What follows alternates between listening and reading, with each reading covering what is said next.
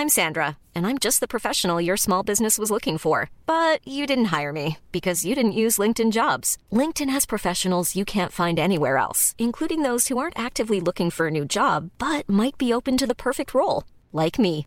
In a given month, over 70% of LinkedIn users don't visit other leading job sites. So if you're not looking on LinkedIn, you'll miss out on great candidates like Sandra. Start hiring professionals like a professional. Post your free job on linkedin.com/people today.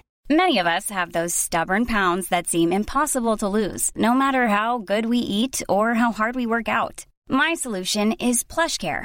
PlushCare is a leading telehealth provider with doctors who are there for you day and night to partner with you in your weight loss journey. They can prescribe FDA-approved weight loss medications like Wegovy and Zepbound for those who qualify. Plus, they accept most insurance plans. To get started, visit plushcare.com/weightloss. That's plushcare.com/weightloss. Hej. Den här rösten tillhör precis som vanligt Tommy Jerry Boman och du lyssnar på musikpodcasten Dill och Duva. Matti Alkberg har varit en stor del utav svenskt musikliv sedan i början av 90-talet. Han har släppt minst en skiva varje år sedan dess. Det är faktiskt väldigt imponerande. Jag träffade Matti på ett vandrarhem strax innan hans spelning med sitt nya projekt Matti Alkberg och Södra Sverige. Så utan att dra på det allt för länge det här, jag ska alltså sluta prata och här kommer det. Avsnitt nummer 6. Dill och Duva med Mattias Alkberg. Lycklig lyssning.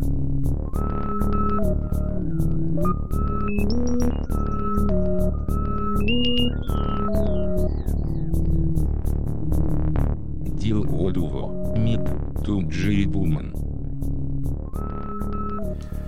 Sen mejlar jag, skriver in mina namn och sen får någon annan styra upp det, tänker jag. Det är skönt att ha någon som styr grejer. Ja, jag hoppas, jag vet inte. Alla kanske vägrar, det får du fan göra själv. Eller? Då får man ta nya tag. Ja, det börjar om att bita ihop. Precis. Jag har inte skickat det här, men jag gör det sen. Det är något. Ja, du har precis soundcheckat. Vad känner du, alltså när man står och soundcheckar sådär? Vad känner du då? Vad brukar du känna? Ja, det är lite olika om det är en enstaka spelning eller om det är på turné. Men ofta så kan man känna att det är då dagen börjar lite grann. Att man kommer liksom, då blir det kul igen. Det kan vara kul innan också, men då blir man pigg igen. Eller jag blir det i alla fall. Ja. Man känner fan att jag älskar musik. Så, ja, känner jag. För det mesta. Kan du känna då liksom så här, den här kvällen, nu kommer det bli bra? Nej, det kan jag inte göra, men det... nej, det går faktiskt inte alls att säga. Det kan lika gärna vara helt tvärtom, att det kommer kännas som att det blir för jävligt. Men då blir det ofta en slags arbetsseger istället. Att jag ger mig fan på att det ska bli bra, så blir det bra i alla fall. Ja. Kanske bättre till och med, om det har varit lite sämre förut. Ja, så att du tar i lite mer på något sätt. Liksom. Sådär. Ja.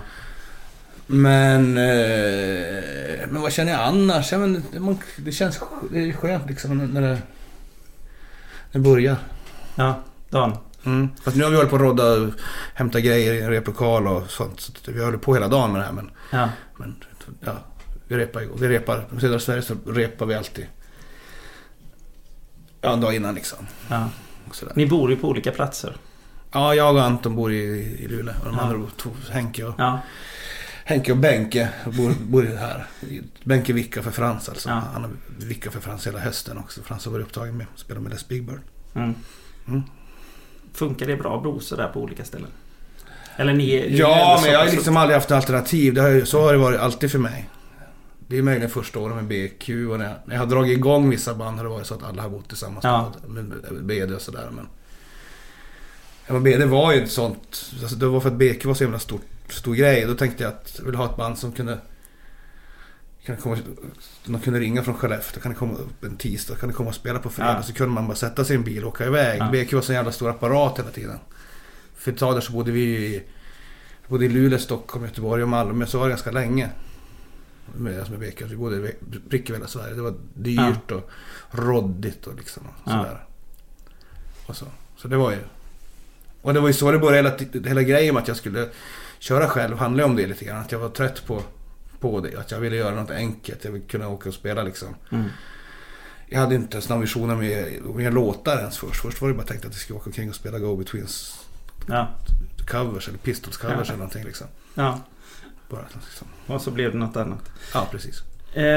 Jag tänkte vi skulle börja från början. Vad hette eller heter gatan som du växte upp på? Ja, jag är uppvuxen lite överallt. Jag är ju så här barn av vänstern, så att jag har ju flyttat, eller så 70-talet, så att jag har ju liksom flyttat runt mycket. Och följt med utbildningar och med jobb och sånt där med mina alltså föräldrar. Men där vi bodde längst, så dit flyttade vi när jag gick i 2:an kanske. Det var i Luleå, det hette Tunastigen. När du tänker på Tunastigen nu, vad är det för bilder som kommer upp i huvudet? Ja, det är min drömvärld. Alltså inte att det är min dröm, min liksom som idealvärld, men det har format mig så pass att när jag drömmer så utspelas det fortfarande alltid på Tuna allting. Jag bodde där men när vi flyttade dit 77. Samma dag som Elvis dog, kommer jag vet att det var. Just 77. Och sen bodde jag där tills jag fick barn ännu längre.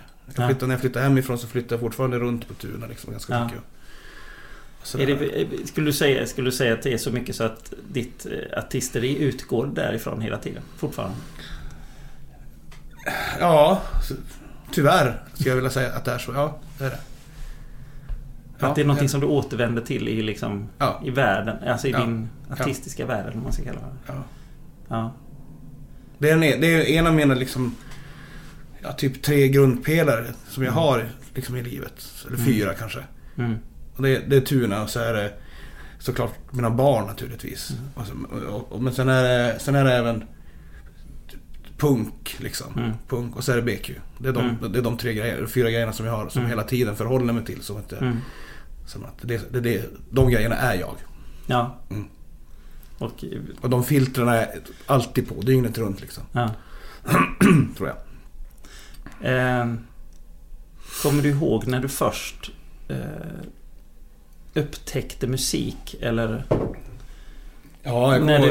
när du kände det här hände det någonting? Ja, det var det. Jag kommer ihåg när jag var liten, vi bodde i Boden ett tag när jag var född i Boden. Vi bodde där ett tag när jag var kanske 5 någonting. Jag fick köpa mina första skivor. Alltså som jag fick välja själv. Så där köpte jag... Vad var jag? 5? Det här var lite senare. Vi var nog uppe och hälsade på min farmor och farfar då i Boden. Men jag köpte i alla fall Movie Star med Harpo. Och Destroyer med Kiss samma dag. Och de liksom bestämde mig för att det här är det bästa liksom. Vad var det för känsla du fick? Ja, jag tror att det är samma som jag har fortfarande med musik liksom. Att jag känner mig helt fri i det, att jag kan liksom, att jag kan förstå musik. Alltså det låter förmätet kanske, men jag känner mig helt förstådd av musik också liksom. Och sådär, och sen är liksom, och sen långt innan jag hade band så skulle man så här, jag bodde ute på landet, tag i Rydbo här i Stockholm, eller utanför Vaxholm. Bodde kollektiv, då gick vi ut, var jag och något annat barn som bodde där, så gick vi ut och lekte ABBA-omslag, kommer jag ihåg. Vi skulle gissa hur nästa ABBA-omslag så stod man på ett visst sätt. Var det något som slog in? Va? Var det något som slog in? Nej. Det var aldrig liksom vass och sådär för deras omslag. Det var ett annat sorts band ABBA egentligen. Ja. Men kände du från början där någonstans att du ville göra egen musik? Ja, det kände jag. Direkt? Sen när vi flyttade till Luleå då efter Stockholm, så startade ett band nästan på en gång med de kompisar jag hade. Det var bara ett band på pappret liksom. Vi hette Screaming Eagles och så hette det. Och så skulle man vara... det var ett rockband. Det skulle låta som Hurricane, så jag tänkte. Men du kunde inte spela någonting? Nej, ingen av oss kunde. Vi var så små liksom. Ja. Men sen nästan direkt efter, så fort jag började på mellanstadiet, så började jag spela band och började egna låtar. Så jag spelade live och gjort egna låtar sen. Vi hade vår första spelning så här i jul, på någon sån här julgrej liksom, i 4:an. I skolan liksom. Ja. Så jag var 10. Ja. Och sen dess har jag bara fortsatt. Hur lät det där i början, om du skulle se det nu? Ja, det var säkert ganska bra, tänker Vad var inspirationen där? Ja, det här var alltså 1980 då, 79 år. Så det var väl Noise kanske, Ebba Grön såklart. Hurricanes var ju så här, som kom från norra Finland och de spelade ofta där uppe liksom. Och var liksom, de var hjältar. Förr var det ju så att det var så stor, Sverige var ju verkligen så långt förut liksom. Det var innan internet och innan allting så var det var helt olika på olika platser i Sverige. Ja. Som sina egna små världar mycket. Ja, men det var liksom alla moden, klädmoden, allting var liksom. I Luleå klädde vi oss på ett sätt. Sen jag åkte ner på min farsa i Stockholm så såg ingen ut som mig. Fast i Luleå var jag ascool liksom. Sådär. Ja, men sådana grejer liksom. Så det var Hurricanes var superstort där liksom. Ja. Och fast även en sån här rest från proggen i Luleå som var liksom, Rekyl kom från Luleå sådär. Jag kommer ihåg, det var en konsert på våran fritidsgård med Motvind från Göteborgsband sådär som vi inte fick gå på. Jag var nog lite för ung, men vi stod i fönster och kollade och spelade, kommer jag ihåg. Ja. Som var så här avgörande. Så såg jag bara Grön live 80 i Luleå på Sporthallen. Ja. Eller 81 kanske det var. Är det när du såg de här grejerna, kände du så här, jag ska stå där, jag ska bli det här? Ja, jag tror det. Alltså inte att jag kände att det var liksom något sånt här, att jag tyckte de var särskilt coola eller någonting, utan jag tänkte att fan, det kändes liksom på en gång, såg att det här var ett bra sätt att uttrycka sig på, man ska säga. Kände jag. Det låter som lillgammalt, men jag var nog väldigt lillgammal. Att du ville uttrycka någonting från början liksom, berätta saker. Ja, men det var också med tiden att göra. Jag var ju som sagt 70-talsbarn. Jag läste Barnens Sö, alltså P.C. Det var vuxenroman. Jag läste jag när jag var 6 år tror jag till exempel.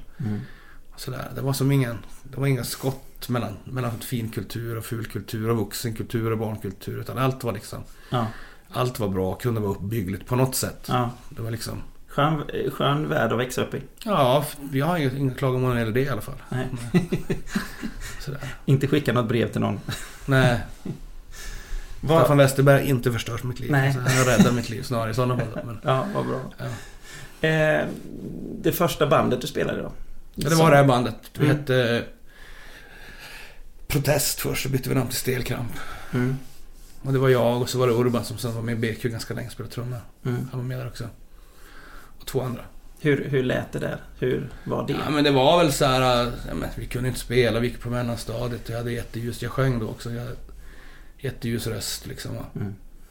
Sådär. Vi tyckte att det lät som Noise kanske. Eller hoppades det kanske. Var det självklart från början att du skulle vara frontfigur? Nej, det var det inte. Det var bara att då var jag det. Sen när vi spelade, sen när vi upptäckte, jag och Urban upptäckte råpunk.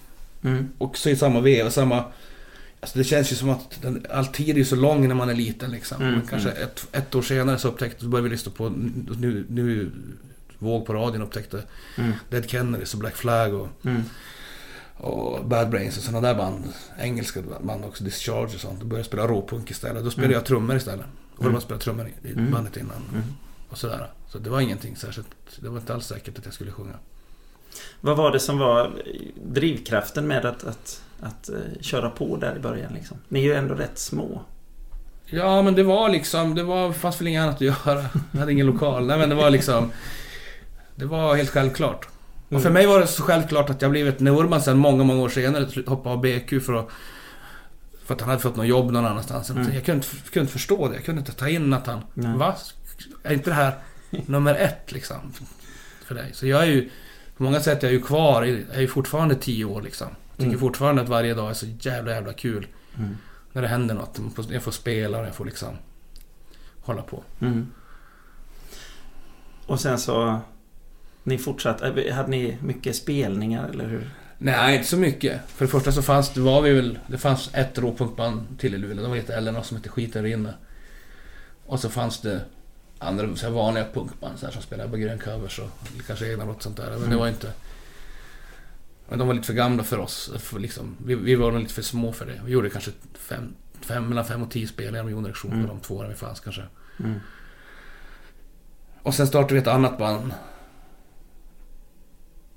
Eller, ja. Sen är det ett litet glapp där när jag kanske inte hade något band särskilt sådär.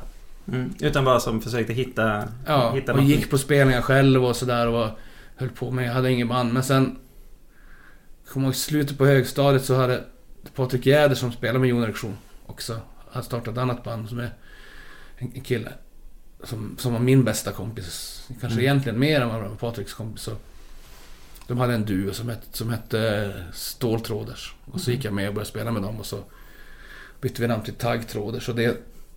Sen skaffade vi en riktig trummis, Urban faktiskt, igen på trummor tog in. Och då bytte vi namn till Pornografi. Och då började vi spela mycket på allvar när vi hette Pornografi. Då gjorde vi ganska så här konceptuella spelningar med. Ja, vi kunde spela i källare, så hade vi bara gamla tv-apparater som belysning och med bara över kropp som vi riktade upp och nervända kors med läppstift på magen och så spelade vi ganska hård postpunk liksom. Det känns det som att det visuella är viktigt. Nej. Eller själva upplevelsen kring en spelning liksom. Nej, ibland. Det är lite olika tycker jag. Det beror på vad man... Då var det med det bandet var det. Men sen har det inte varit lika viktigt. Nej. BQ var det ju ingenting sånt till exempel. Och det är ju det jag spelar mest med. Men Pornografi sen blev i alla fall... Det var liksom...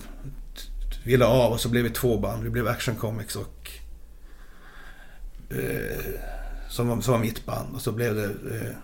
Merry-Go-Round lite grann. Som var Jäders band, Patrik Jäders band. Och som han gjorde ju massa... Som var ett av Sveriges första twee-band var det väl egentligen. Ja. Han gjorde en singel på S-sidan. Ja. Och sådär. Ni splittrades upp i 2 och det gick bättre för de andra? Ja, ett tag. Hur kände du då? Ja, nej, jag känner inte särskilt då. Vi älskar ju dem liksom. Det här var ju, då hade folk börjat i gymnasiet lite grann. Det gjorde aldrig, jag gick aldrig gymnasiet. Ja, för att jag fick komma inte in liksom. Nej. Jag var för stök i skolan och sådär kanske, men... Och så hade vi det där bandet. Vi var på vårat sätt och de var på sitt sätt och så. Men vi var så mycket osams i mitt band också. Så vi hade någon sista spelning själv efter, så pratade vi inte med varandra på vägen ner och kom jag ihåg. Och sen...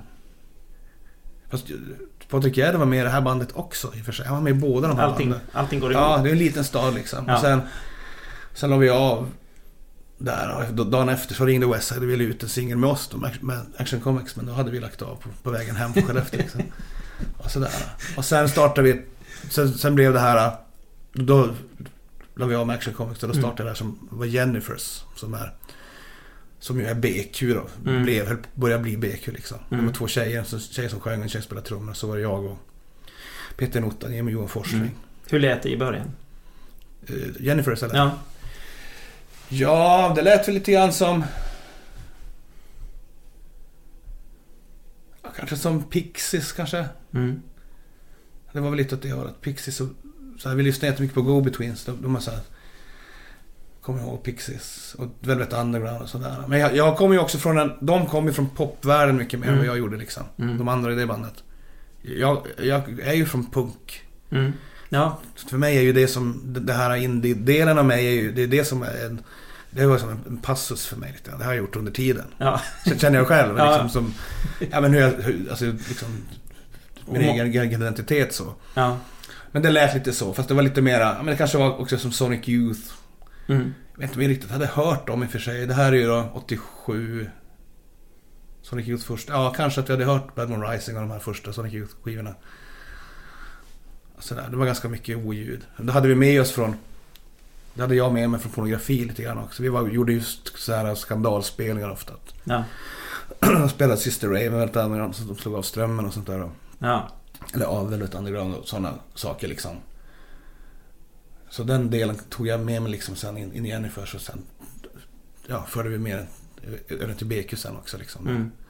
Har det varit viktigt att vara stökig? Alltså i musiken, om man säger så? Nej, absolut inte. Men jag känner att det är det jag är. Så jag har varit liksom alltid. Så det är inte viktigt att vara stökig egentligen. Men det står det blir, har jag märkt. Men jag kommer ihåg liksom där omkring precis innan vi blev BQ kanske, när vi såg, jag hade något amerikanskt fanzine som jag hade köpt och så var det bilder så här på Sonic Youth när de borrar i sin gitarr och så var det läste jag något om att som blev en viral grej häromdagen bara, om jag kommer ihåg det från då att Einstürzer och Neubaut hade kastat brandbomber på publiken i Oslo och sånt där. Det var så jävla coolt att Swan spelade så högt så att folk kräktes. Jag tyckte hela den här superfysiska biten av musik har jag alltid liksom fascinerats av jättemycket. Och sådär. Att ta det liksom hela vägen. Ja, och använda musiken liksom som men som ett vapen lite grann. Då menar jag inte liksom, jag menar inte som ett politiskt vapen, utan jag menar fysiskt som ett vapen liksom, att man håller på med att man liksom, vi hade också samtidigt med BQ så hade vi liksom, tidigare BQ så spelade med ett band som hette Ape Sex som var mera hardcore, så här meck, femtakts hardcore liksom. Så hade vi ett industriband som hette Fatso också. Så hela den biten fanns med liksom. En bra bit in i BQ när vi började också. Plus hela den här hardcore-vågen kom. Norrlands hardcore med Fireside, eller som sen blev Fireside och Breach. Vad är vi här i tid? Början på 90-talet? Nu är vi precis sent 80-tal, tidigt 90-tal. Ja. Då var det en massa små killar, märkte vi, som började lyssna på hardcore igen. Jag lyssnade på det på 10 år tidigare liksom. Ja. Så kom det tillbaka. Och de började sin tur göra spelningar, de här små killarna liksom. Och det var de som sen blev Breach och Fireside. De gängen liksom. De hade så här svartklubbar, de sålde folköl och sånt där. För att de var 17 själva och fick inte köpa. Ja, du vet, de fick inte. Ja. Och där blev vi lite inbjudna för att vi var ganska... Vi höll på med oljud liksom. Med BQ. Så att vi kom ju från den tiden liksom. Och spelade ju med Refused och såna här saker. Eller Step Forward som de hette innan. Eller som Dennis band innan och sådär. Så vi var ju med liksom. Men vi var ju dels bara några år äldre. Alltså 4 år äldre, 3-4 år äldre. Men det var ju mycket när man är... Det är jättemycket där liksom. Ja, när man är 17 och 21 är det ju jättestor skillnad liksom. Och sådär. Men här någonstans formas BQ. Ja, precis. Ja, det som vi känner och älskar idag. Ja. Exakt. Ja, nej men så var det liksom. Ja. Vad hade ni för liksom intentioner där i början? Eller var det som... Det låter någonstans när du pratar om alla de här grejerna som har varit i alla fall att de har bara hänt. Ja, alltså BQ hände ju absolut inte bara. Det var så att i och med det här att de började gå på gymnasiet, alla mina kompisar, så lärde jag känna Nils Johansson som jag sen spelade med MABD som startade Merry Go Round tillsammans med Jari, och lärde känna Jari. Och jag och Jari hamnade på någon... Jag var en av de få som hade flyttat hemifrån jättetidigt, så vi hade jättemycket fester hemma hos mig alltid efter fester och sånt där. Och då kunde vi ses, så vi hänga hos mig en hel helg och bara lyssna på skivor, jag och Jari och sådär. Och jag visste att han spelade gitarr också, att han var jätteduktig på det. Han spelade trummor med Merry Go Round. Och så frågade jag efter när Jennifer liksom imploderade så frågade vi honom. Vi visste att så sa han att han gärna ville vara med om han fick spela gitarr. Det var enda kravet.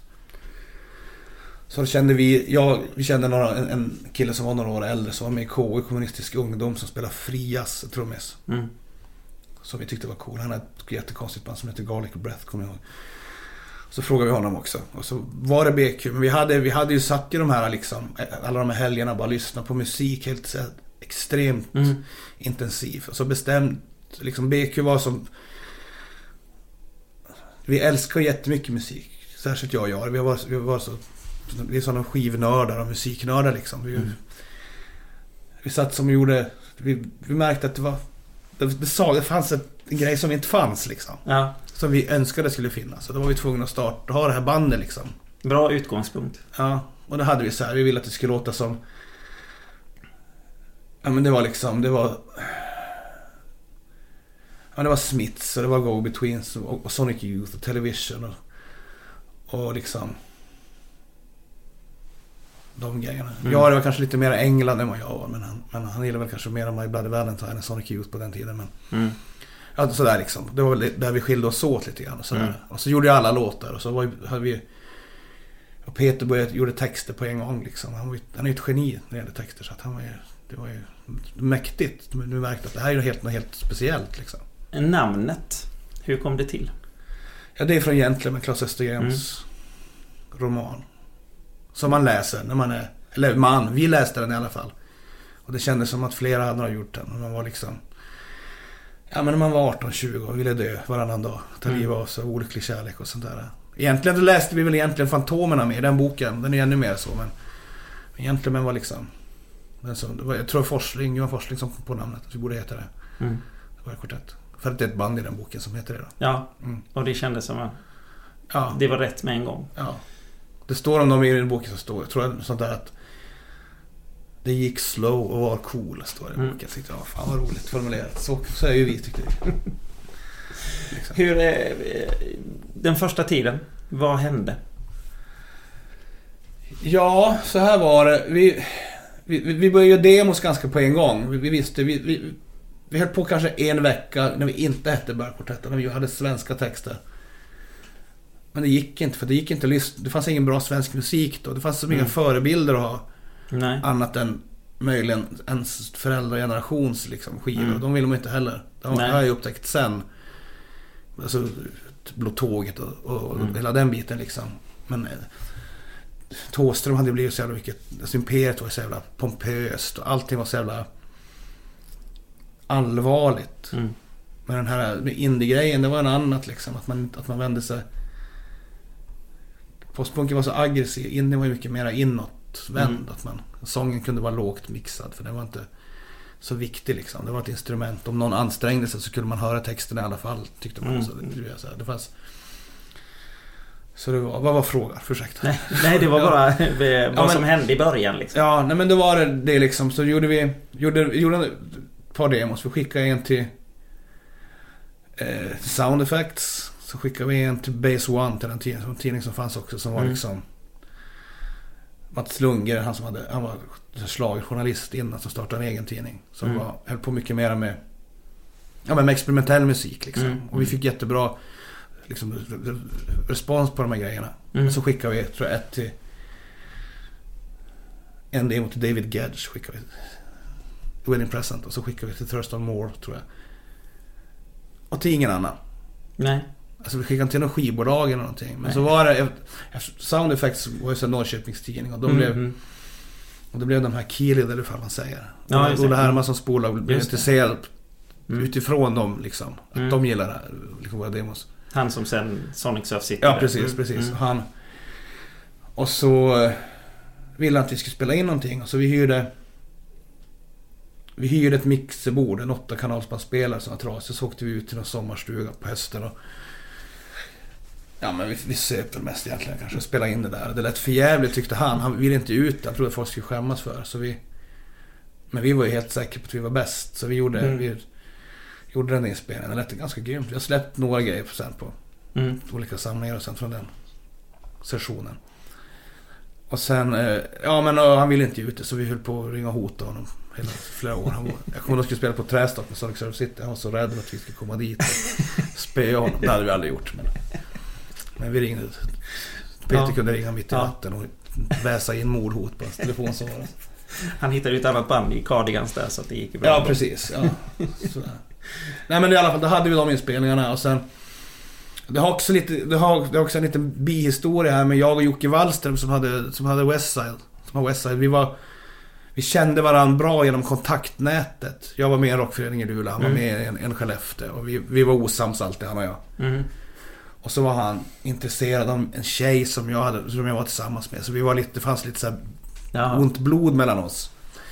Men han hade startat liksom Westside, han hade gett ut Merry-Go-Round och allt det där. Så var jag vet inte om vi var kolla på någon spelning i Skellefteå, Shrine, och en kompisar till att spela, kommer jag ihåg. Så stod vi där utanför på den här, på fyllan, han och jag, så sa han, kan du inte, fan håller du på med den här jävla Norrköpingsidioten för? Fan kan inte ut på Westside istället? Ja, så gjorde vi det. Ja. Musiken överbrygger allt. Ja, precis. Och jag och Jocke är ju jättelika varandra. Vi känner ju varandra jättebra och är ju lika som människor och sådär. Han är några år äldre än mig bara, men han är väldigt explosiv och jag tycker jättemycket om honom. Men han har ju folk har ju svårt för honom, vet ju, att han är så aggressiv liksom. Men jag gillar sådana människor. Ja, så var det liksom. Och så skrev vi en EP. Och det gillade de så mycket att de ville göra att vi skulle göra ett album istället. Och då gjorde vi det liksom. Det blev Penny Century. Och så fortsatte vi. Sen rullade det bara på. Ja, sen gjorde vi ganska många skivor på kort tid där. Men ni fick ju rätt mycket uppmärksamhet nästan med en gång, kan man säga. Eller hur upplevde ni det själva? Eller hur men uppmärksamhet. Jag vet inte, det där är så konstig grej, för att vi var ju verkligen, vi var ju verkligen kvar i Luleå helt och hållet. Och när de här liksom, den här indie swindy-vågen, eller vad fan det hette, men Skellefteå hade ju så jävla dåliga band, tyckte vi. De här This Perfect Day och Wanna Dice, de var jättesnälla människor, men vi kunde fatta inte vad de höll på med att göra dålig musik. Så vi hade som ingenting med den scenen att göra heller. Nej. Och Umeå hade ett eget skivbolag, så de hade vi inte heller med att göra. Men det slutade med i alla fall att vi åkte ner och vi turnerade en del med våra kompisar då, i Shrine och Stardog som också var på Westside. Vi tre turnerade ganska mycket ihop. Och Blythe från Umeå hörde också till de här som vi åkte mycket med. Så man gjorde så här, man kunde göra så här, spela 3 kvällar på en vecka på 3 backar, och så åkte man hem igen liksom. Ja. I någon skruttig bil. Det här var innan lågprisflygen också. Så man var ju tvungen att åka 100 mil varje gång man skulle spela. För köra bil i 100 mil när man skulle spela i Stockholm liksom. Ja. Och så där. Och i Luleå var vi väl sedda som lite bråkiga, alltså att vi var så mycket, det var så mycket oljud kring oss, att vi var lite, ja, men vi var ganska stökiga som människor liksom. Så folk, vi fick nästan aldrig några spelningar i Luleå heller, om det inte var de här hardcore-världen liksom. Men vi lät ju inte alls som dem, så vi var de gillade ju inte oss. Man fattade att vi var samma skrot och korn, så vi fick. Så ni var mer ökända än kända, kan man säga. Ja, det var vi i Norrbotten i alla fall. Ja. Till en början. Ja. Hur togs det emot när ni åkte ner till Stockholm? Ja, det gick bra liksom. Då gick det bra. Kom vi spela någon gång i, ja, men så kunde man göra korta turnéer så här också. Man kunde spela i Hedemora och sådana här som inte finns på kartan längre liksom. Men man spelar lite i Dalarna och såna här saker. Anders Vendin kommer ihåg att kolla på någon av våra första spelningar i Dalarna. Så där. Han var som ett fan som hade åkt ganska långt för att kolla på oss och sådär. Och sådana grejer. Och alltså det var ju liksom, vi märkte ju ganska fort att vi var inte breda. Alltså vi var inte popmaterial, tidningen Pop. Vi var inte ett sånt band alls liksom. Vi hade inte med Hannas världen att göra riktigt på det sättet. Nej. Och sådär. Och vi, men vi var ju en del av Norrlands Indien helt klart liksom. Vi spelade, kom ju därifrån och spelade mer i Skellefteå och Umeå än vad vi gjorde i Luleå så där. Så det är klart att vi var en del av den världen liksom, i tiden och sånt, men vi tyckte inte att vi hade något gemensamt med någon egentligen. Så. Man får lite uppfattningen om att ni ville känna er mot väldigt mycket saker. Inte ville, men vi var det. Vi tyckte att det var så jävla, det var verkligen inget bra liksom. Nej. Det som folk skrev upp, eller det som folk som gick bra för. Och särskilt Jari, han var ju väldigt så här. Om någon frågar så svarar han ärligt liksom. Är det skit, sa han om någon frågar om han tyckte om Brainpool eller någonting liksom. Ja, du vet. Och så fick vi en sån liksom stämpel, och att vi hatade andra band. Men vi kände ju inte andra band. Vi hade inte med den världen att göra. Så det var kanske en ärlighet som inte de flesta var vana vid. Utan att mycket i den där musikvärlden fortfarande, och då alla ska klappa varandra av ryggen liksom, vara lite snälla liksom. Ja. Vi kände igen oss, eller jag kände igen väl sen i så här i Broder Daniel och sånt. Jag tror vi bildades ungefär samtidigt, men de var ju så mycket kändare än oss, och det här är också senare. Vi hade ändå gjort 3-4 skivor när de sådär, men Expressen Fredag-världen, jag kommer ihåg, så kände vi igen oss, eller jag såg samma grej liksom, som hände i Göteborg med lite i Stockholm också, alltså Broder Daniel och Silver Bullet och Messenger Street härifrån liksom, i Stockholm och sådär, att det fanns kaos någon annanstans också. Och sådär. Men då var vi lite äldre, vi kände oss inte riktigt hemma där heller med dem. Och de var ju mycket mera kompisar så här, med Fire, så här, med den Fire hade bildat under den här tiden också.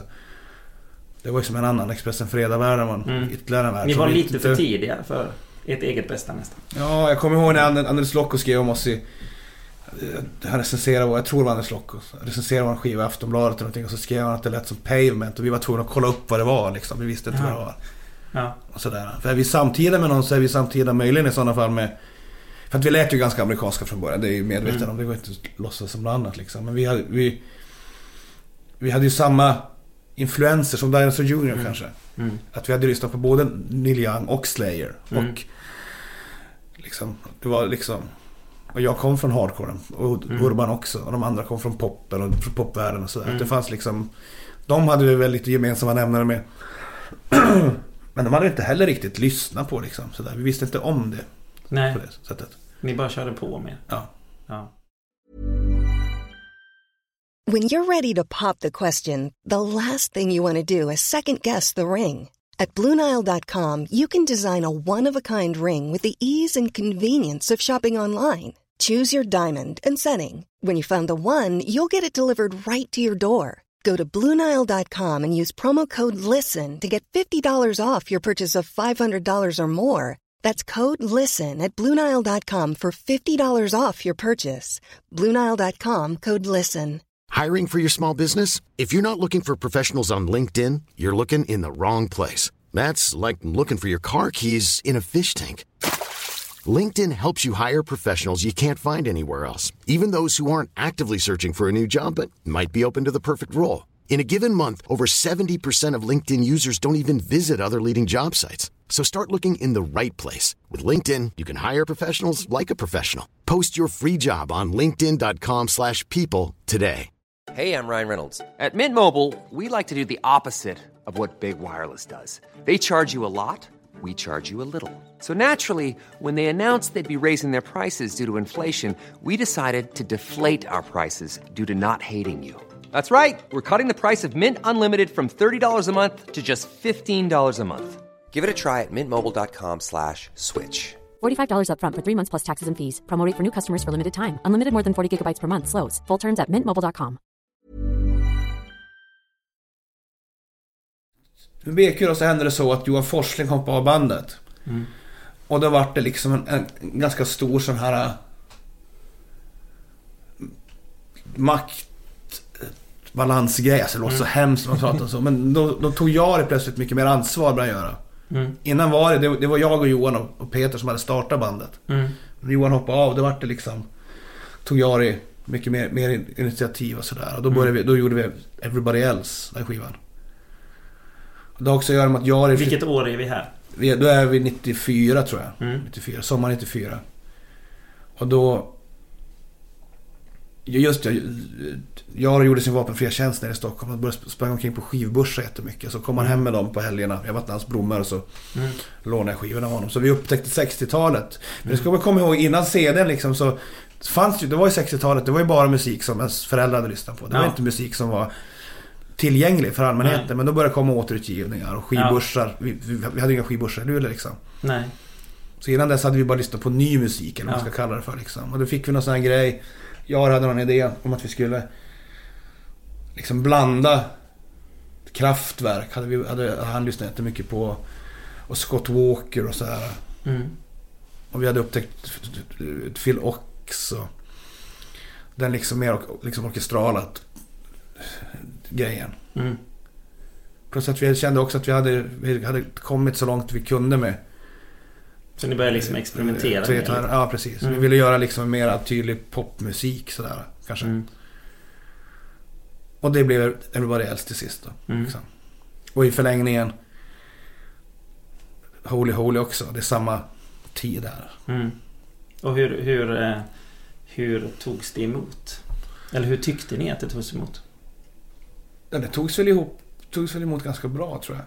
Sådär. Känns som. Jag fick någon dålig recension. Eller det var bara min sång som fick dålig recension, kommer jag ihåg. Vi har ju läst recensioner. Alltså det är ju, vi är väldigt så här. Jag är ju också medveten om att vi är ett väldigt arketypiskt indieband på det sättet att vi inte sålde någonting. Och vi var aldrig spelat så mycket live. Eller vi spelade mycket live, men det var inte så viktigt för oss. Vi ville göra skivor liksom. Så vi läste ju alla musiktidningar som fanns i hela världen i alla fall. För att vi var så intresserade. Så att vi var ju... Det var ju viktigt att få... Eller viktigt, men det var jävligt roligt att få bra recensioner. Och det fick vi nästan alltid. Utom de som hatade oss. Och det var ju ännu roligare. Till och med liksom.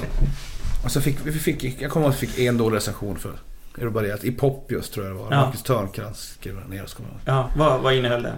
Ja, det var bara att det var dåligt bra, men synd att han sjunger. Att jag sjöng så dåligt liksom. Vad kände du liksom revansch då? Att nu ska jag visa den jävlen? Eller var det bara... Nej, jag kände någonting. Men det var synd för Bob Hund hade precis börjat spela live och jag var en av de här som följde dem jättemycket här. Han kände Thomas, tror jag, lite sen innan och sådär. Och han var helt knäckt av dem liksom. Han såg alla deras tidiga spelningar. Sådär, och jag hade hört deras demo och sånt där. Vi tyckte de var så jävla bra. Och så märkte man att skivbolagen inte fattade. Men Marcus jobbar ju med dem, så att han var fan, just synd att just inte han gillade. Det kommer jag ihåg att jag tänkte. Sådär. Ja. Och sen det fortsätter rulla på. Vad hände? Ja, sen slutade Urban spela med oss. Och då höll på att leta trummisar. Vi visste om någon trummis, någon som var med mig från Five som bodde i Göteborg, men han hade inte tid. Och så tipsade Pelle Gunnefelt om, alltså Fireside Pelle Gunnefelt tipsade om Bricks trummis. Brick var ett band som var från Luleå bland annat, som Geijo. För att han var den enda Pelle hade talat som lyssnade på soul. Så vi gjorde det jättemycket. Alltså han kände ingen annan som gjorde det. Och vi gjorde inte heller riktigt det, men vi lyssnade jättemycket på det. Alltså vi lyssnade på lika mycket på soul och hiphop hela tiden. Fast vi höll inte på med den musiken, för att det var inte våran musik. Liksom. Det var lite för svårt för oss kanske. Och sådär. Och Geijo gjorde också det, visste vi. Fast han var en dåre från en skåning som folk hade bara liksom historier om. Att han var helt crazy liksom. Skåning som hårdrocksskåning som hade flyttat upp till Stockholm och sådär. Men så frågade vi honom. Jag kommer inte ihåg hur det var, om Peter Notta kände Patrik Instedt i Brick ganska bra. De var ganska mycket på den tiden. Alltså om han hade träffat Geijo någonstans, eller om det var Jari som hade träffat honom. Så då bestämde vi oss. Urban var som är världens finaste människa. Han var kvar och han hjälpte oss att repa. Vi fortsatte låta i samma tempo liksom, lika mycket. Urban med att repa, men han sa att jag tänker inte vara med på nästa skivinspelning. Och så här, men fortsatte. Vi kunde göra svin mycket låtar. Som vi alltid gjorde. Och repa. Vi repade hur mycket som helst alltid också. Och så... Och jag vill inte ha någon demo, så tyckte det var så jävla konstigt. Men vi skiter vi måste göra någonting. Och så var vi trötta. Vi hade spelat in alla skivor dittills i ett Skellefteå med samma ljudtekniker. Och lite trött på honom och sådär. Eller inte på honom som människa, men... Det är tråkigt att allt blev likadant kanske. Ja. Så drog vi till Göteborg. Vi kom med ett tåg och sen kom han med nästa tåg. Sina trummor i en korg. Och så... Ja, jag hade aldrig träffat honom förut liksom. Och så skulle vi köpa cigg eller någonting. Anna jag på någon mack på väg till studion. Och så säger hon i kassan säger så här: halloj. Och så bara kollade vi på varandra och fick så här pinsamhetsrys av Göteborg. Så då det förenades vi liksom. Fan, låter det här, tänkte vi. Och så vart vi bästisar. Och så gjorde vi den där skivan Moby Dick var det. Då repade vi med Geijo på natten. Och så spelade vi in det på dagen efter. Och så repade vi på natten. Och så spelade vi in. Så första veckan bodde vi i studion. Han gjorde alla grunder. Så andra veckan så bodde vi hemma hos Magnus Olsson. Då var han Bekus första trummis. Han hade en hus i Majerna som vi fick bo i då liksom. Så att allt hör ihop. Man blir aldrig av med BQ om man väl kommer in liksom. det sitter. Nu när du berättar det här så är det ju... du är ju en utav få... kanske inte en utav få, men faktiskt en utav få som verkligen... du har ju varit musiker, artist alltid. Alltså du har det någon gång funnits någon annan så här, men jag kan skita i det här, jag gör något annat, jag blir snickare eller jag blir det här eller det här. Nej, men där runt 96 så började jag recensera skivor och så började jag skriva kröniker i Norrbottenskuriren först var det väl. Sen så det hade jag ju samtidigt lite grann. Jag skriver böcker hela tiden. Så glömmer jag bort här nu i bara farten. Men diktsamlingar och sånt. Men så att jag har ju alltid haft det. Men jag har aldrig velat... Det har också varit väldigt hyllade diktsamlingar. Ja, sådär. Jo, men jag säga. Ja, men alltså jag vet inte. Jag kan inte. Jag är så nervös i den där världen alltid. För att det är inte det är inte mitt första språk, litteratur. På lika samma sätt som musiken. Men så, det har jag väl gjort. Men jag har aldrig liksom... Det är klart att jag har haft 1 miljard städjobb och diskjobb och skyffla grus och sånt där. Men jag har aldrig... Det har aldrig funnits liksom en så här plan B om det här skiter sig. Nej, så. aldrig. Tror att det är liksom... Möjligen lite så här på senare år har det dykt upp grejer, men dit kanske man kommer sen. Ja, för det känns som att det förenar musiker lite grann, de som har hållit på väldigt länge, att man har liksom Man har aldrig knappt haft någon plan B, utan man har bara så här, det är det här eller inget. Eller så får det vara liksom. Ja, kan du känna igen dig där? Ja, jag kommer ihåg att Dennis la med Noise Conspiracy, tror jag, när han startade Invasion eller vad det var. Eller kanske var på Noise Conspiracy-tiden i alla fall. Men han är ju då kanske 3-4 år yngre än mig. Han sa i en intervju att det är bara han och jag som håller på fortfarande. Ja. Alla andra som slutar spela, de gör... Det var en generalisering. Kristoffer håller på fortfarande sånt också. Men att vi mal på och åker omkring. Ja. Nej, men alltså just den här liksom att ge upp, egentligen inte ge upp någonting annat, utan bara det här är det som finns. Ja, nej, så är det. Ja. Jag har inget annat. Har du någon gång varit rädd att tänk om jag vaknar en dag och så finns det ingenting där? Jag kan inte få ut någonting. Jag kan inte uttrycka mig, eller jag kan inte. Nej, det hände efter begravningsskivan faktiskt. Så gick jag in i en sån här någon slags kris för första gången i mitt liv liksom.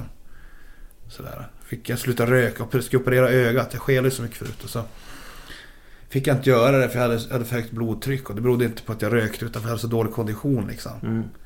Så jag fick inte göra det, för när man ska operera ögonen så måste man sövas. Ja. Det är så mycket nerver och reflexer som man inte kan styra liksom. Jag fick inte bli sövd, så jag var tvungen att sluta röka för att få ner blodtryck, för att få bättre kondition. Jag var så jävla sjukt deprimerad, så att jag kommer ihåg när jag gjorde sista låten till begravningsskivan. Jag tror det tog ett år innan innan jag gjorde en ny låt, och det var helt bizarrt för mig. Det är liksom det längsta uppehåll du har haft egentligen. Ja. Överhuvudtaget. Vad gick du igenom då? Ja, det är svårt att förklara, men det var liksom, jag fick en jävla konstig hudsjukdom också samma veva. Allt på en gång. Ja, men när jag slutade röka också, så jag fick sån jävla jag fick sån otrolig abstinens att jag fick åka in så här akut till jouren för att det låste sig i ryggen på mig, att jag inte kunde andas. Jag trodde jag hade fått en hjärtinfarkt liksom. Men det var liksom det var liksom abstinens. Hela min kropp var paja. Ja. Så där. Och det var då jag blev så här fet också. För jag kunde liksom inte göra någonting. Jag var bara så där. Ja. Jag började röka igen och blev då bara lossna igen. då kom musiken tillbaka. Ja. Sen när jag slutade röka, nu röker jag bara inte hemma. Nej, borta. Ja, men jag röker när jag är här liksom. Jag röker aldrig hemma i Luleå sådär. Nej. Men det var ändå liksom, då kände du ändå där också, om du inte hade gjort det innan, att det är det här jag är. Musiken är jag. Ja. Det var också knepigt där efter vi hade gjort sista Mabede-skivan, den här Ditt hjärta en stjärna, så blev bandet, jag började byta, folk började hoppa av och hur det nu var. Vi tog in fler medlemmar och det sakta men säkert så blev det ett annat band än Mabede. Och då hade vi ett sista rep, kommer jag ihåg, i Luleå. Och då var det, hade märkt att det här har blivit som BQ liksom. Nu var vi repade, då repade vi för att det var påskhelg. Då kom någon upp som bodde i Härnösand och en från Göteborg och en från Stockholm. Fan, det går inte att ha så här liksom. Men den sättningen turnerade vi en del, men vi gjorde aldrig några skivor. Tyvärr då liksom. Nej. Så då liksom, ja, men så var det också att jag ville verkligen göra en ambitiös skiva. Och så fick jag inte, det låg jag på Westside fortfarande, och Westside hade inte råd att göra den här skivan. Nej.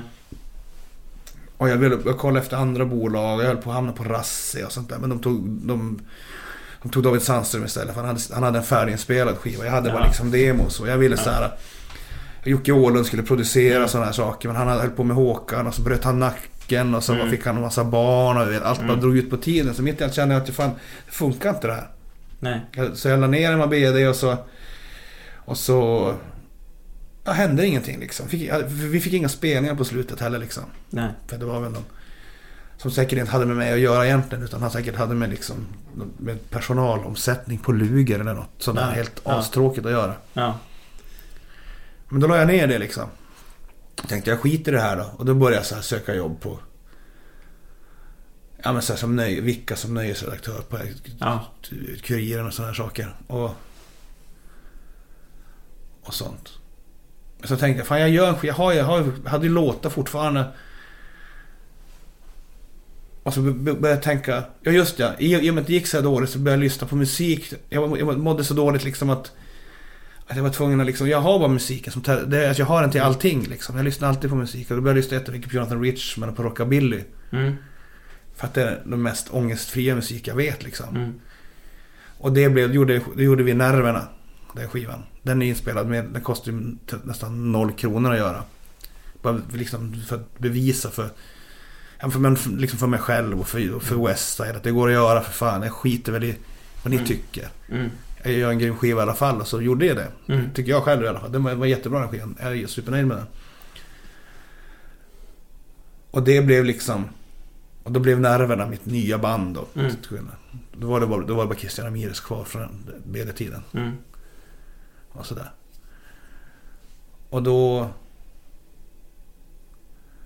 och så turnerade vi. Och det var med den skivan som det hände lite grann. Det hade hänt mycket med Tunaskolan också till exempel. Att det var första gången som jag sålde ut ställen liksom. Första gången jag spelade på Debaser Slussen och det var proppfullt. Och det var med fyllskalle. Ja, precis. Sådär. Folk sa vi ska göra våra första spelningar på Slussen. Så håll i 10 minuter. Thåström har tagit extra dyrt plan från Köpenhamn för att komma och kolla. Och, oj, jävlar, tänkte jag. Fan, vad som händer?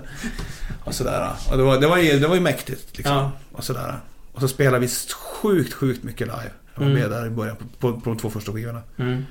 Alltså Bob Hund. Vilka år är vi här för de som inte hänger med i tidslinjen riktigt? Det här är väl då 2004-2005 tror jag. Ungefär samtidigt som vi gjorde Angry Brigade med BQ. För det här hände samtidigt hela. BQ hade 2 band hela tiden där. Och BQ, folk mådde så jävla dåligt i det bandet liksom. Av anledningar som jag inte behöver gå in på. Men när vi började liksom spela live med BD så upptäckte jag, fan, det kan ju vara kul att turnera. Alltså, det kan ju verkligen vara kul att spela live och kul att vara med samma människor längre tider liksom. Fan, jag blev helt paff. Jag visste inte om att det kunde vara så ens. Det var så jävla kul, så det tog väl över mig mer och mer. För att det var roligare att göra det där. Och sånt. Ja, som sagt så spelar vi sjukt mycket live. Jag kommer ihåg den här fyllskalle just. Den var ju en sån låt som man hittade, det låter jättekonstigt nu, men man hittade på nätet. Den spreds ut liksom på, jag vet inte om det ens var MySpace eller vad fanns det? Nej. Det var så här, det var ju fanns så här på innan Soulstick till och med Kassa och sådana här, kommer du ihåg de filmerna? Ja, precis. Efter Napster men innan Soulstick. Ja, för att det kändes som att den spred så här helt utav sig själv på något sätt. Alla bara, jag bodde ju så var det då så var det så här, folk spelade den ute, bara har du hört det här? Ja, men det var också en radiohit faktiskt. Och sådär. Men igen, hade den skivan kommit bara 1-2 år tidigare, då hade jag ju sålt jättemycket av den skivan. Det här var precis den skivan slutade sälja. Ja, precis. Ja. Jag kommer ihåg, vi spelade i Göteborg, så var Patrik Arve DJ samma kväll. Och då hade de hade gjort skivan efter Punk Rocker, hade de gjort precis. Skivan efter Punk Rocker gick mycket bättre. Den låg längre på första platsen och sånt där på försäljningslistan. Det är ett stort band liksom, Turbers. Ja, som vi känner sedan hardcore-tiden liksom. Det är därför vi känner dem så. Men i alla fall så, men den hade sålt inte ens hälften av punkrock-skivan. Eller om det var tvärtom, om det här var den som hade sålt mindre. Men prick här så började allting dala liksom. Innan hade vi sålde ju minst av alla band i Japan under den tiden med BQ liksom. Men vi sålde ändå 10 000 skivor i Japan liksom. Det är helt galet om man tänker nu. Ja, precis. Och Tunaskolan sålde kanske 6 000 skivor. Man hade kommit ett år tidigare hade kanske sålt 30 000, du vet. Ja. Liksom. Så det var ju just snyggt. Liksom. Men så kommer jag ihåg att det var. Funderar du på det där någon gång att så här, vad händer nu? Hur ska jag kunna få ihop det här? Nej, jag bara börsar på liksom. På. Men vi spelade väl, det som hände då i alla fall, det var att vi spelade väl kanske lite väl mycket. Vi tog allt vi fick. Vi gjorde en sån här kurturné, vet du vad det är? Nej. Jag vet inte om det finns längre, men förr kunde man i alla fall få att kontaktnätet kunde boka en liksom, turné åt den. Jag vet, vi åkte på flera sådana med BQ också, att alla rockföreningar får bidrag precis. Och det gjorde att det gör att man kan vara ute så här 30 dagar i sträck i Sverige och spela 30 spelningar på 30 dagar. Och vi gjorde den där precis efter vi hade gjort andra skivan med BD. Som jag tycker så himla synd om den skivan. Jag tycker den är så himla bra, men den hamnade lite så här i kölvattnet på Fyllskalle och på den här, hur omslaget var liksom crass, allt var så estetiskt rätt med Tunaskolan skivan. Men att jag ska bli en veteran var ju anti-estetik. Det är ju världens fulaste omslag, men det är ju med mening liksom. Och sånt. Ja, skitsamma idé, men i alla fall. Och så turnerade det så mycket att Nils Johansson orkar plötsligt inte längre. Han tog ju ledigt från sitt jobb. Han hade ju fast jobb som journalist och sånt där. Och vi festar väl lite för mycket och sånt där som man gör när man har extra roligt. Och så han hoppade av precis när vi skulle börja göra Ditt hjärta en stjärna-skivan. Och då blev det också en sån här förändring. Vi tog med Anders Teglund på keyboard. Han bodde i Göteborg. Jag skickade demos och replokalsdemo hem till honom i Göteborg, som man la piano på hemma, så skickade tillbaka dem och så. Och så där. Men plötsligt hade vi ingen som spelade gitarr längre. För jag har alltid spelat med, alltså Nils är en av världens bästa gitarrister, kan jag säga. Och den allra bästa är Jari. Alltså han är bäst i världen på att spela gitarr, tycker jag. Så att jag har aldrig behövt spela gitarr. Nej. Jag har bara varit i vägen. Ja. Jag har bara behövt vara kompgitarrist. Men då var jag tvungen plötsligt att spela alla gitarrer själv. Ja. Så det gör jag nästan också på den skivan sen. Sådär. Och det var då vi började ta in nytt folk i bandet. Och som så alltid liksom, när det händer så förändras liksom kemin i bandet. Så det blev, och alla var jättebra människor, det var inte det, men det hände någonting liksom. Mats som spelar bas, Lutz som spelar bas innan han började spela gitarr istället, så tog vi in Frans på bas, Frans Johansson på bas, och så tog vi in en extra gitarrist. Så vi var som ett stort band där liksom.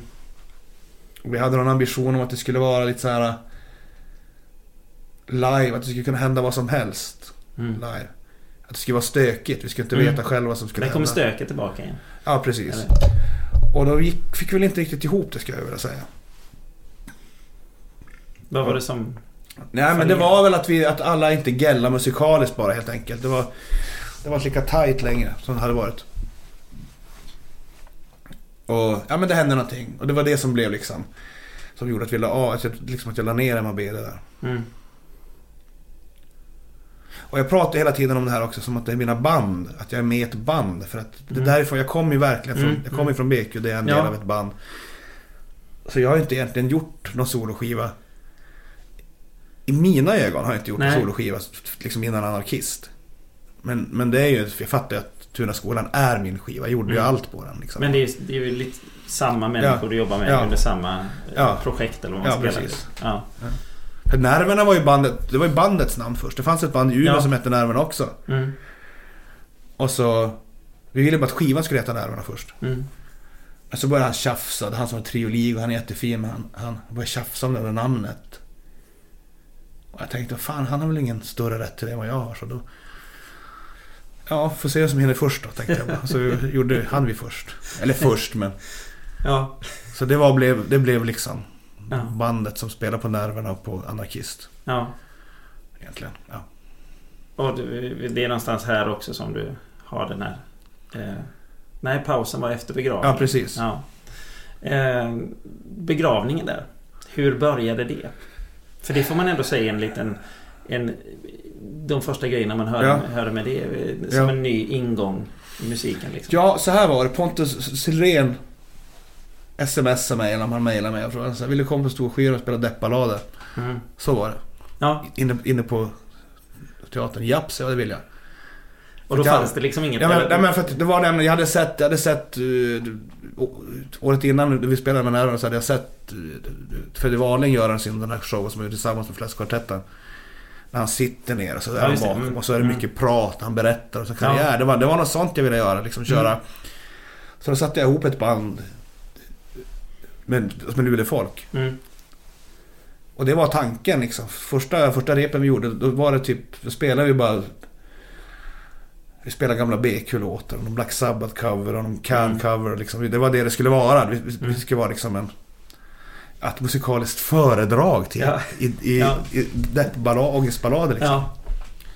Men det var så jävla kul. Det var så jävla bra att jag började låta enkom för att spela dem. Plus att vi hade en studio som vi kunde repa hela tiden. Så vi kunde spela in vartenda rep.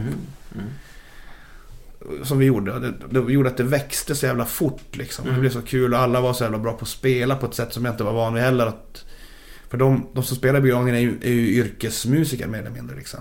Det var ju inte, annars har det bara varit folk som jag har känt som, och sånt. Och det var så jävla kul det var bara liksom. Så att det var det. Och sen... För sen spelade ni ju där på Storskyran i kyrkan. Ja, precis. Men innan dess så hade vi ju spelat på Made-festivalen i Umeå. Elin Hellren, som jag känner sen, hon kommer från Luleå ursprungligen. Och sen spelade hon med Bombets och ja, sådär. Hon var kurator för Made-festivalen. Eller hon är väl producent för hela Made-festivalen fortfarande, tror jag. Och då frågade hon har du något? Eller så här var, just det, nu kommer jag ihåg.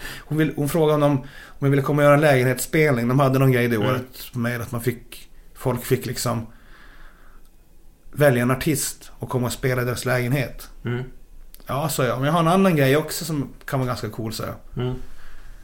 Och då tyckte hon att det lät asgrymt. Så då gjorde jag de grejerna där. Och det var begravningens första stora spelning. Jag gjorde ett genrep innan i den här studion för kanske 10 Luleåbor innan. Pyttelite spelning innan. Men annars var det liksom. Och direkt började vi med det här med sminket och med dikter. Att man skulle blanda liksom. Och sånt. Var det...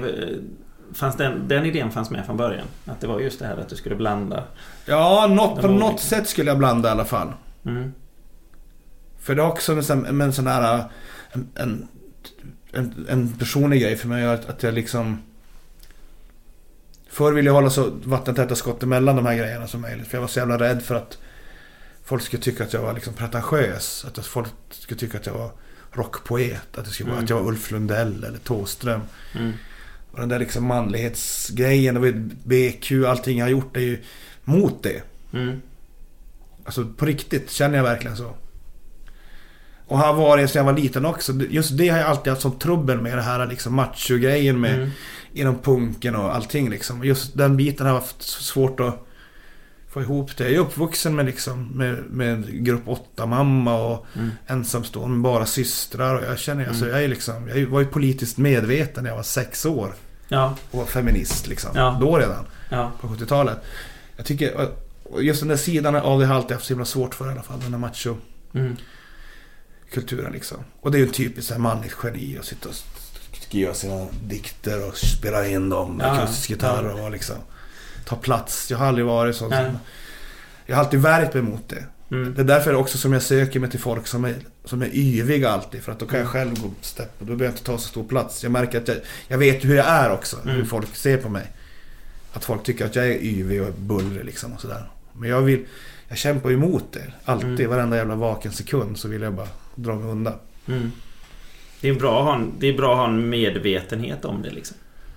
Ja. Vet man om det så är det lättare att ändå på något vis liksom göra någonting åt det. Det finns väldigt många som överhuvudtaget aldrig har tänkt tanken att de ses som bullriga och yviga. Nej, men det är ju det vanliga. Men det är för att samhället uppmuntrar ju det hela tiden. Att människor ska vara på ett visst sätt. Ta en viss plats och på ett... Ja, jag skulle bara gå in på feminismen. Egentligen så, men ja, jag tycker att så är det liksom traditionellt. Och det är inom all manlig. Det är inom sport och det är inom hela raggarkulturen, sport, eller allting. Och musikvärlden är ingen skillnad där. Nej, den speglar resten utav samhället liksom. Ja. Hur du säger att du har bråkat med det hela livet liksom. Har det tagit sig några uttryck med andra musiker? Alltså just det här att du har bråkat med det manliga idealet på något sätt. Att du har ungefär så här sagt till andra liksom så här, sluta vara så här eller?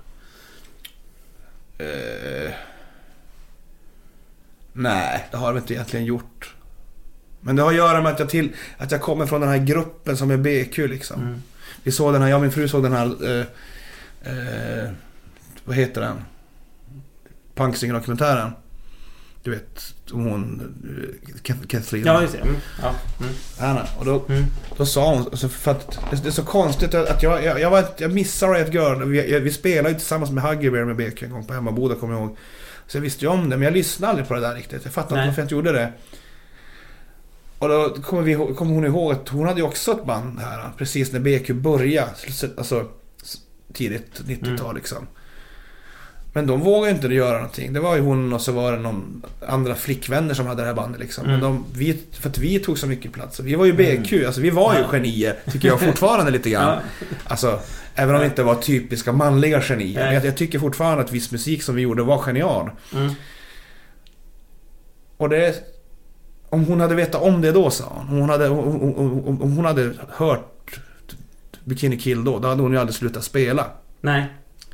Och då får jag så här, det är en tagg i mitt hjärta. Ja.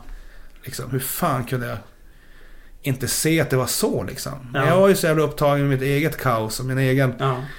Vi hade ju nog mycket mot oss, vi i BQ liksom. Vi kunde inte som... Vi var ju det är svårt att tala om annans krig också när man har sitt eget. Ja, men vi såg inte ens det andra kriget liksom. Jag tycker att det är så jävla konstigt, för att jag kände ju till hela hardcore-vågen, punk liksom, världen. Men jag hade missat hela den där. Jag missade rörelsen. Jag älskar ju Huggiverse, den där hur jazzingen när den kom, och jag fattar inte att jag inte såg att det var stort liksom. Att det var en viktig grej som hände där. Om vi går tillbaka till, vi är framme här någonstans i begravningen. Ja. Ni eller du hamnar ju då på Dramaten. Ja. För en spelning där. Ja. Hur var den inifrån, om man säger så?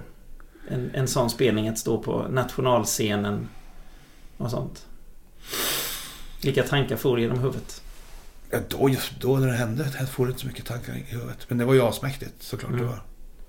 Men vi var ju inte först på Dramaten. Det kan man också tänka ibland att vi var. Men det var Jenny Wilson hade ju spelat där redan, och The Knife hade väl spelat där, tror jag. Ja. Eller något. Ja. Eller Fever Ray, jag kommer inte. Jag tror att Karin hade gjort grejer där, tror jag.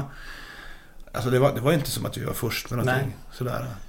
Nej, men det var nog många som kanske reagerade just för att du kommer från någon sorts punkgrej, och det har varit väldigt... Det var inte ens första gången jag spelade på Dramaten, ska jag säga. Jag spelade med BQ också någon gång fast på någon sån här poesifestival. Jag spelade på Dramaten innan liksom. Ja.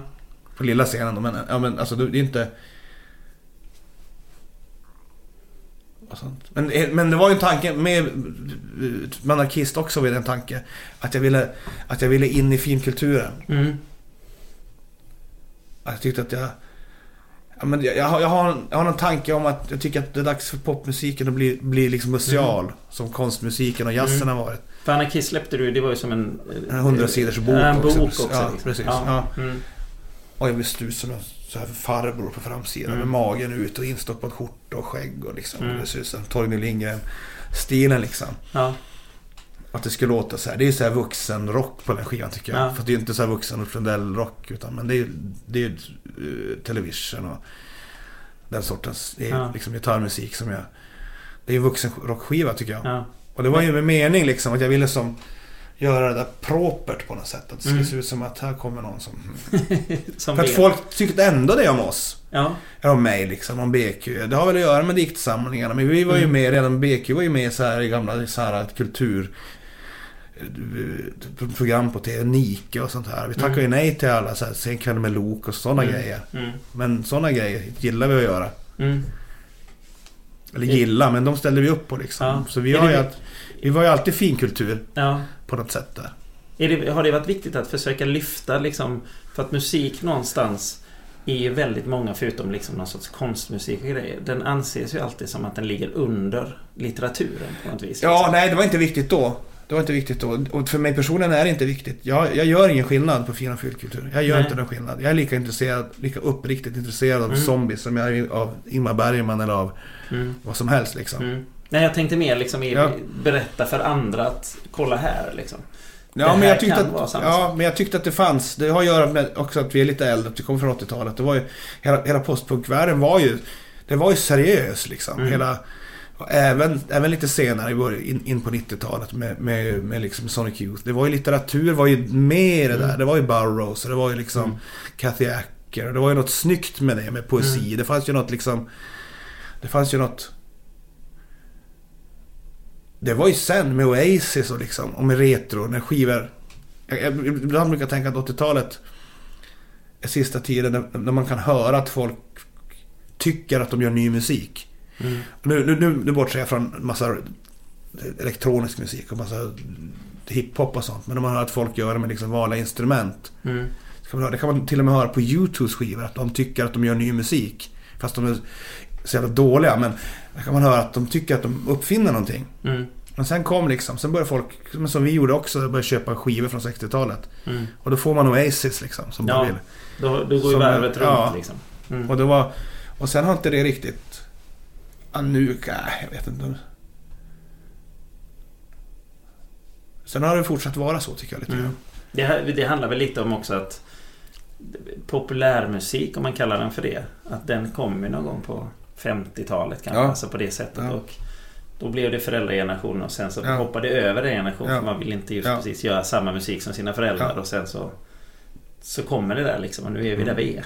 Min tanke var då i alla fall att man skulle liksom, eftersom det är musealt, det går inte att leva på att sälja skivor, det går knappt att turnera längre, det går liksom inte, det finns inga pengar, man tjänar inte några pengar.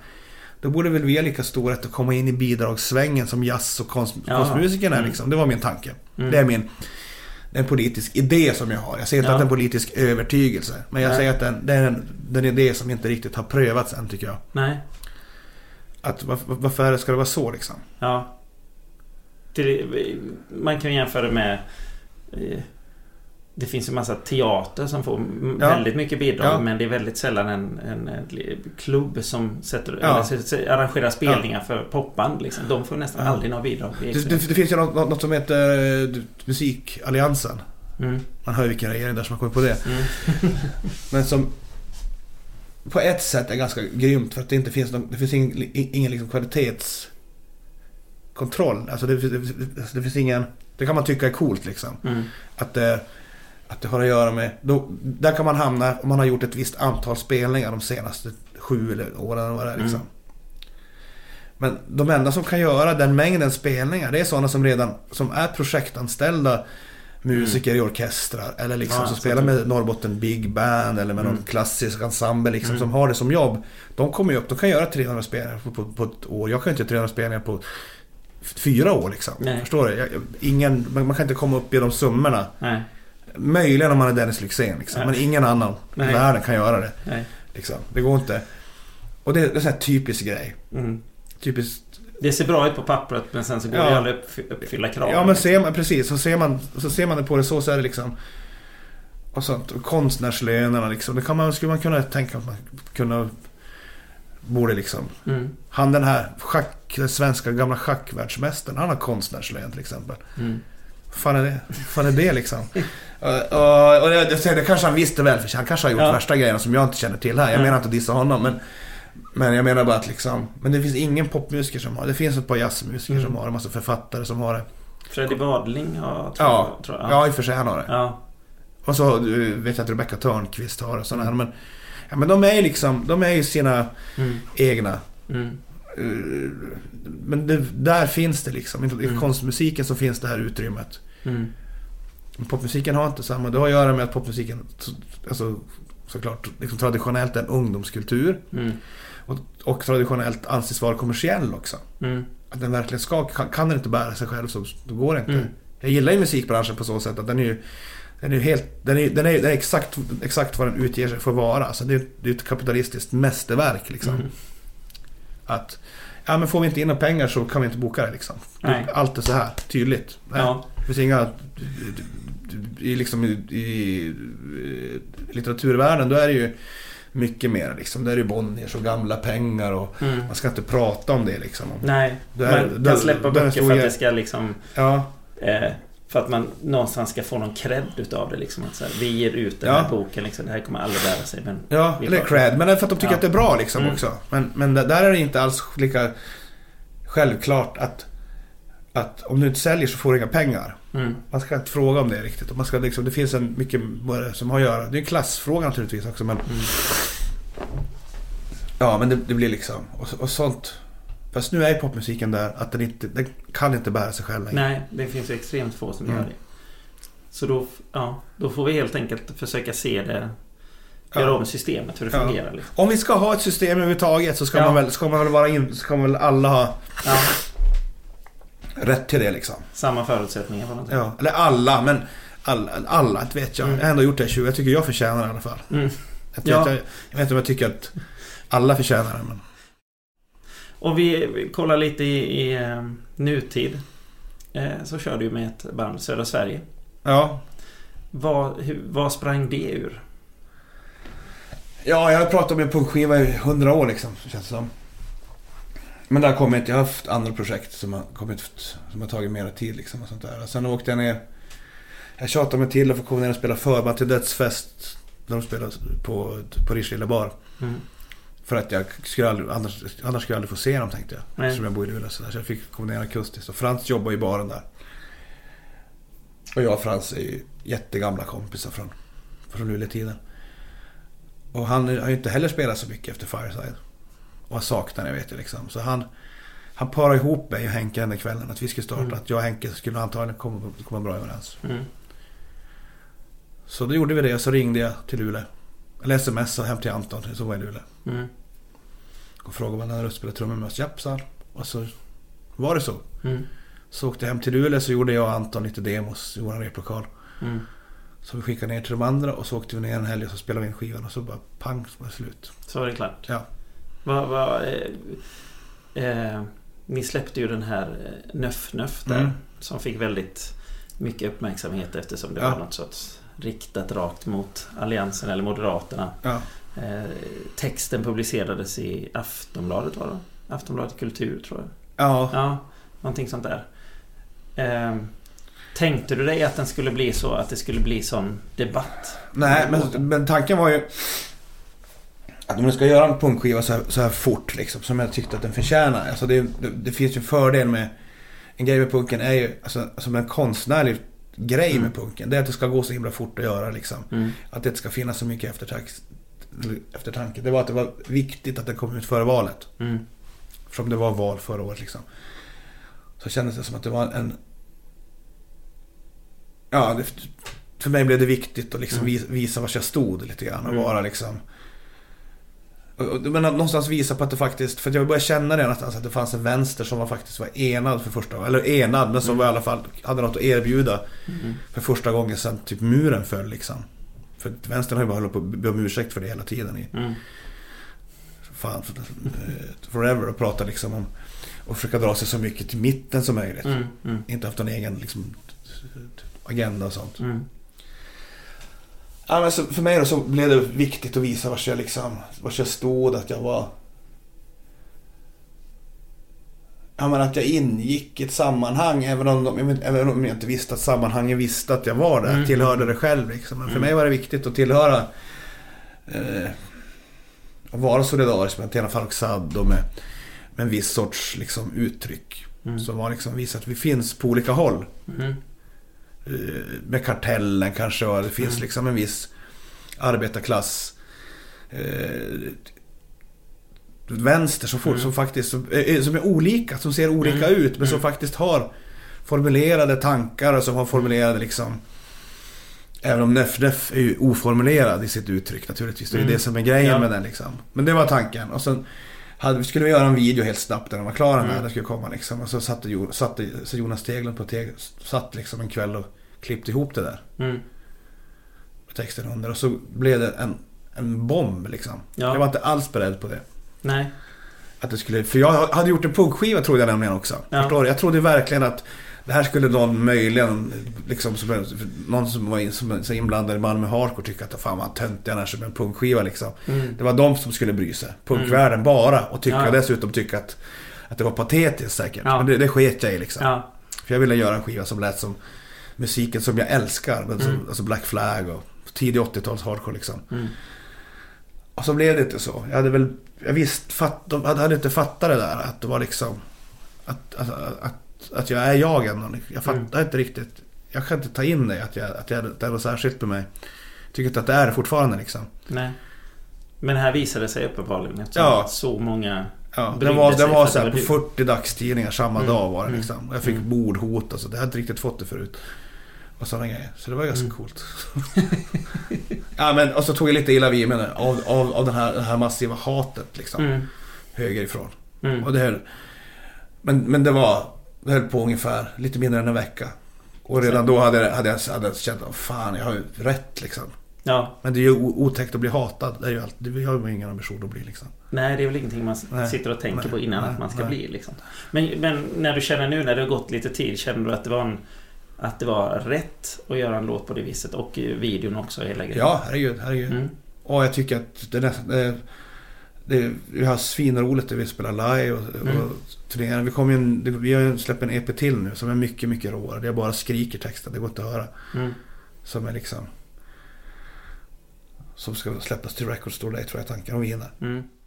Folk började prata om det där att till exempel att du ingick eller fick det här utnämningen utav Babel och PSL när de tog ut Sveriges bästa musiklyriker eller vad det hette. Du och Annika Norlin. Ja. Och sen så kommer det en sån här låt som är så naiv i sitt uttryck och så enkel, fast den egentligen är väldigt svår, men att om du förstår ramarna liksom. Ja. Ja, men för folk är så jävla dumma i huvudet tycker jag. Alltså, jag blir lite upprörd på dig här, men jag tycker att det är lite upprörande att folk nu för tiden inte kan hålla två tankar i huvudet samtidigt. Att folk till exempel att man inte kan skriva i roll är en sak som man alltid har kunnat innan liksom. Det finns väl ingen som tror att liksom Hammerfall slåss med drakar på riktigt. Du vet, det finns ju inte liksom, det finns ju inte. Jag är i chock, jag tror det. Ja, men du vet, alltså men liksom att man hela tiden, dels att allt ska vara bokstavligt, att folk ska tolka allting bokstavligt, och överhuvudtaget att det ska behöva betyda någonting, att det ska ingå i ett samhällskontext. Det är ju konst liksom. Det är ju konst. Det får man väl, konsten är fri som luften liksom. Ja. Tycker jag, så borde det vara, tycker jag. För den hamnar ju lite i samma som Kartellen. Ja. Deras låt där, att det tog så här med Timbuk tog så otroligt bokstavligt liksom. Att det är lite rim för fan. Vad är det för fråga då? Man får väl se liksom den stora bilden på något sätt liksom. Så här, vad är det den här människan försöker säga i, det är ett sätt att skriva texter på som kommer från liksom hur långt tillbaka till som helst, men i mitt fall så är det Dead Kennedys en viss sorts av liksom satir i texterna eller liksom en viss sorts humor. Har du fått något positivt från högersidan? Är det någon där som har hört av sig som ändå någonstans har förstått? Eller vad man förstår? Ja, gamla kompisar som jag växte upp med, som blev liksom moderater och sånt där, som kommer från punkvärlden. De fattar vad det är frågan om. De tycker att det är roligt liksom, även om de inte håller med. Nej. Men jag tycker inte heller att man ska slå Per Schlingmann i ansiktet med en piska eller vad fan jag sjunger liksom. Och jag vet att Carl Bildt inte är ett missfoster liksom. Ja. Alltså du vet. Ja, men alltså det är det jag menar, och det vet ju de också. Ja. De vet, somliga vet ju det. Somliga kan ju fatta vad det är jag håller på med. Ja. Det är mer ett uttryck för alltså det är mer som när jag lyssnade på den här det var mer som ett uttryck för ett gemensamt folk som ställer sig upp och har så mycket frustration över någonting som man säger vad som helst. Fast framför allt så är det en skiva som låter som en punkskiva liksom. Det är en hardcore-skiva som har sina egna bestämda liksom regler för hur den musiken ska låta. Att den här anti-estetiken med avsaknad av liksom melodier är själva estetiken. Bristen på melodier är melodin. Att det är liksom inverterad musik. Hardcore är ju det. På samma sätt som black metal är det också. Det är musik som bara växer, som bara kommer som en motreaktion mot annan liksom. Och som i sin tur också blir därför väldigt liksom formalistisk i sig. Det är jag ju också medveten om naturligtvis. Det är som att försöka när man ska vara alternativ, till slut blir man så mycket, alla blir så alternativa så att de blir sitt eget, och då är de inte alternativa längre. Ja, exakt. Och så är ju punkvärlden jättemycket, så är det fortfarande, det kan ju dissa punkvärlden för lätt som helst och säga att den är ju, finns ju ingenstans där det är så trångsynt och så liksom viktigt att vara liksom sann mot scenen eller PK man vill använda det uttrycket. Liksom att man får svara på ett visst sätt, annars hör man inte hemma där. För jag hör ju definitivt inte hemma där heller. Nej. Inte är det något, inte är det liksom Du skapar ju dig din egen värld. Ja. På något sätt. Ja, jag tycker det i alla fall. Ja. Och även om jag inte gjorde det så är det min fulla rätt att göra vad jag vill. Liksom. Det ska väl alla andra helt skita i liksom. Och det i sin tur är ju kanske också punk att vara så. Jag bryr mig inte om det liksom. Jag tänker aldrig... Jag tänker ytterst gärna på reaktionen före. Den är inte med i det jag gör liksom. Vad folk ska tycka om någonting. Det skiter jag helt i. Jag vill att det ska kännas bra när jag har gjort det. Ja. Och sen gör jag nästa grej. Vi får väl kalla det för någon sorts Tuna-musik då helt enkelt. Ja, för mig är det så i alla fall. Ja. För mig är det Tuna-skolan liksom. Ja. Eller Tuna liksom. Hur jag skiter i dig. Fast jag bryr mig om dig hur mycket som helst. Ja. Jag vill att du ska skita i mig och du ska bry dig om mig också. Ja. Anarki betyder inte kaos. Det betyder tvärtom. Det är liksom total empati det är frågan om. Till skillnad från liberalism. Som det är lätt att blanda ihop fascism, anarkism och liberalism och satanism. De här 4 grejerna ligger ju varandra nära, men det skiljer sig liksom det skiljer sig mil i just det. Ja. Att det handlar liksom, för mitt håll så handlar det om total empati, inte om nihilism, inte om liksom hat. Om du ska prata politik på det sättet liksom. Jag är för frihet, total frihet är jag för liksom. Men den är ju, den friheten är ansvar. Ja. Det är inte liksom frihet. Det är inte frihet med ansvar, utan det är ansvar liksom. Jag har min fulla rätt att säga att du har snygga kläder på dig, förstår du? Eller någonting. Eller vad som helst.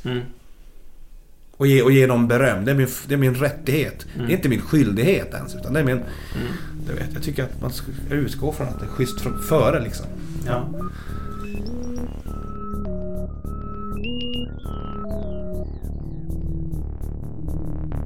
Dil Oduvo, Mit, Tunji Booman.